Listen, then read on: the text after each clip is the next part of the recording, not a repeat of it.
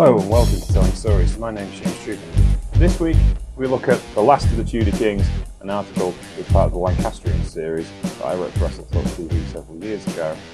A lot of the Best of British series has come from that particular series of articles, and my last episode was on what was perhaps then the last great Lancastrian, and since then there's been some great Lancastrians that have come forward.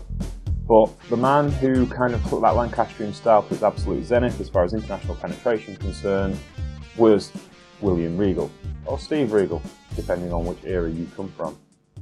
So today we're talking William Regal in the last of the Tudor Kings. Opponent on my left in the blue corner at 18 years of age, and starting with one fall in his favour. Ladies and gentlemen, will you welcome from Blackpool, Roy Regal. William Regal was initially trained by Bobby Barron, though from the very Midlands towns of Codsall and Staffordshire, it was Blackpool and its local wrestling scene that truly made William Regal. He moved to Bobby's working loop of holiday camps in and around the northwest coast in the early 80s. This was a summertime only affair, working odd jobs through the winter as a delivery man, factory worker and various other forms of casual work to pay his way through. By the time summer came around again, he'd be ready to continue his training and his wrestling back in Blackpool. As a young man, he was also influenced very heavily by the cabaret comedians that would fill the Tower Ballroom and various Blackpool venues. His second love, comedy, would have a strong bearing on his career, and after his second season with Bobby Barron, he was introduced to Max Crabtree. Realising he couldn't develop any further than he had done with Bobby, he moved on to joint promotions, while still taking bookings for Bobby, who actually paid more, not that Max knew about that. His first television match featured himself and his new trainer, Marty Jones. As Regal commented on the Steve Austin and Art of Wrestling podcasts, Marty had been putting a dojo together of sorts to lift the ability of some of the new workers in the company, such as Kid McCoy. A finishing school, if you will, often aided by Dave Finlay.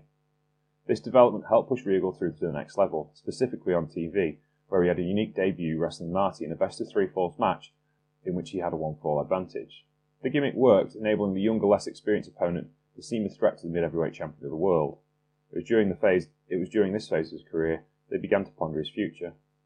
He was still growing, not yet quite 20, and realised his initial dream of being a technically minded flyer like Marty Jones, Mark Rocco, or the Dynamite Kid was unlikely to happen if he topped out as he did at 6'3", and be as naturally big as he actually was.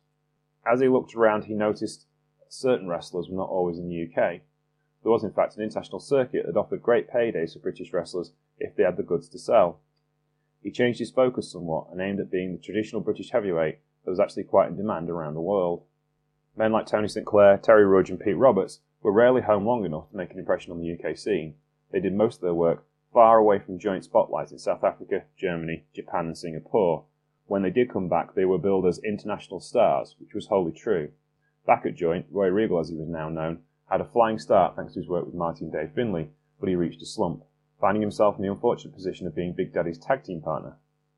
While, as we've seen in this series, it was an endorsement of Worth to joint promotions, it was also a dead end because he couldn't learn anything. Having encountered Robbie Brookside and talked his problem through, he made a brave step and called Brian Dixon, asking to move to the then untelevised All-Star group. After an incredulous opening comment, "You bloody mad? You're in the main event!" Brian offered our young hero a chance to go back up north and develop his craft with All-Star's finest. And if you follow this series closely, you will know that All-Star had the best all-round career in wrestling thanks to higher payoffs and a liberated booking regime. So now, the newly named Steve Regal, after AWA World Tag Team Champion Mr. Electricity Steve Regal, moved companies, leaving joint behind him for now. He formed a tag team with Robbie Brookside, the Golden Boys. They would be the precursor to the Liverpool lads in their national popularity without the TV exposure. This coincided with All-Star becoming a TV promotion. Then the bookings began to soar, as he could work for Joint and All-Star, and became quite the draw in the UK. All the time he was facing the best wrestlers he could and learning every step of the way. He would wrestle Dave Finlay, Mark Rocco, the late Rocky Moran, working 5 to 6 nights a week. His natural growth led him on to matches with Dave Taylor, Tony St. Clair, and true heavyweights with a style of their own, based on mat skill, pacing and strength. He got picked up by European promoters for German summer tournaments. The tent tours of Le Catch in France also beckoned, all the time learning and putting things together from tape traders, childhood memories and the people he was wrestling, putting matches and ideas together, piece by piece. He was also a smart networker. Dave Taylor, being one of his champions, got him his break at Otto Vance's CWA promotion, which ran the summer tournaments. European wrestling owes Otto Vance and the CWA a great deal. Being a staging post exactly in the middle of the continent, it became a home for every worthy heavyweight to come out of Europe, North America and Japan, at least for a short while. It reached its height of popularity and drawing ability just around this period, with Otto feuding with Rambo, French-Canadian Luc Poirier, who was wrestled as Sniper in the short-lived WWE heel stable The Truth Commission in the late 90s, and Big Van Vader, full power to German audiences, over the CWA title.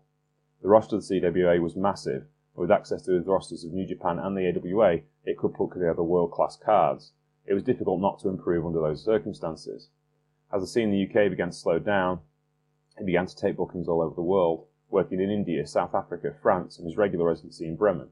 He was an in-demand guy, as the guy could have a match with anyone, and considered the peer equal as those he joined in the worldwide accomplishment. Pat Roach, Terry Rudge, Tony St. Clair, David Finlay, Johnny South, David Taylor, Marty Jones.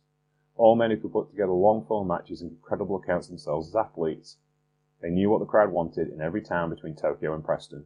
He also learned his business manners in the same way, seeing what they were the right things and the wrong things to do. Being road partners with Johnny Saint helped him realise that being polite and well-intentioned and meaning what you said could get you a very long way, and try to emulate his behaviour in a professional sense. Cyanide Sid Cooper gave him his comedy heel work ethic that would come in handy much later on. By the time wrestling had come away from television in 1998, Steve did not slow down one bit. Touring relentlessly, he travelled the world. By 1992, he was so busy he was in a position to turn work down when Otto called to see if he'd take Steve Wright's place on the CWA house show circuit. Steve Wright, by the way, has featured in nearly every episode of the series, and I should probably write about him at some point. Having spent Christmas till Easter between Egypt, India and Oldham, Steve pondered it before saying yes. The initial 2-month trip ended up being 7 months, which was the way of things. Whilst there, on the advice of former Mid-South employee Rip Rogers, he made a personal handwritten approach to Bill Watts, then booker of WCW. Bill hired him on the strength of the letter and the fact he wouldn't quit the CWA until his agreed length of employment had been reached. Johnny Saint's influence clearly played dividends. His initial phase in WCW was not his best work from his wider watching public's eyes. Having been forced to improvise most of his way through his career, there was somewhat of a culture clash when it coming into TV matches against jobber opposition. His usual nightly task of going up to an hour obviously didn't set him up well for TV wrestling, but after being put on the house show circuit where he could stretch his legs, he developed his style one step further. When paired up with wrestlers on WCW roster he could actually go and could tell a story with. Thankfully, there were plenty of them in WCW at the time. This gave him time to rethink his strategy. He was nicely placed in the wrestling world. He was never really out of work in that era, and so had no pressure on himself to improve, should his shot not work out. It was his natural will and competitiveness to be the best wrestler he could be that drove him forward. Channeling the spirit of his heel touchstones, René Lasseter and Cyanide Sid Cooper, as well as the music hall comedians he equally cherished, he came up with the idea of the character Lord Steven Regal, a full-on heel, that used comedy as a way of getting himself over through annoying mannerisms and an inflated ego. He set about carving himself a unique niche, as unique, in fact, as his in-ring wrestling style when compared to his peers in the company. Being the heel meant that he could control the match pace. Being the antagonist also meant he could work the heat. It all of a sudden clicked for him as he developed into this upper mid-card on a permanent basis. And that's where we'll leave Steven Regal for now. We'll come back to him next week and talk more about his adventures in WCW and the WWE, and back in WCW and the WWE. Thank you for listening to Telling Stories. My name's James Trupany. You can find me on Twitter at Sheriff Lone Star. You can find the show at Trupany Show on Twitter. You can find us on Patreon, where you can take the Trupany Show free forever for everyone, and Facebook too. Please go listen to and read our sponsors, Indie Empire magazine. New articles coming up soon on that website, as well as powerslam.tv.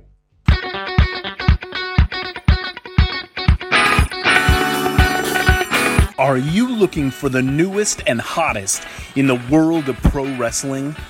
Then check out the amazing action on powerslam.tv, the biggest indie pro wrestling channel in the world. Get over 6,000 hours of the best events from over 150 of your favorite promotions from 20 different countries around the globe. Brands like Progress Wrestling, Evolve Wrestling, Combat Zone, Defy, PCW Ultra, PWX, Over the Top, Shine, and hundreds of others with fresh content added every day for only $5.99 per month. Get your free trial today at powerslam.tv.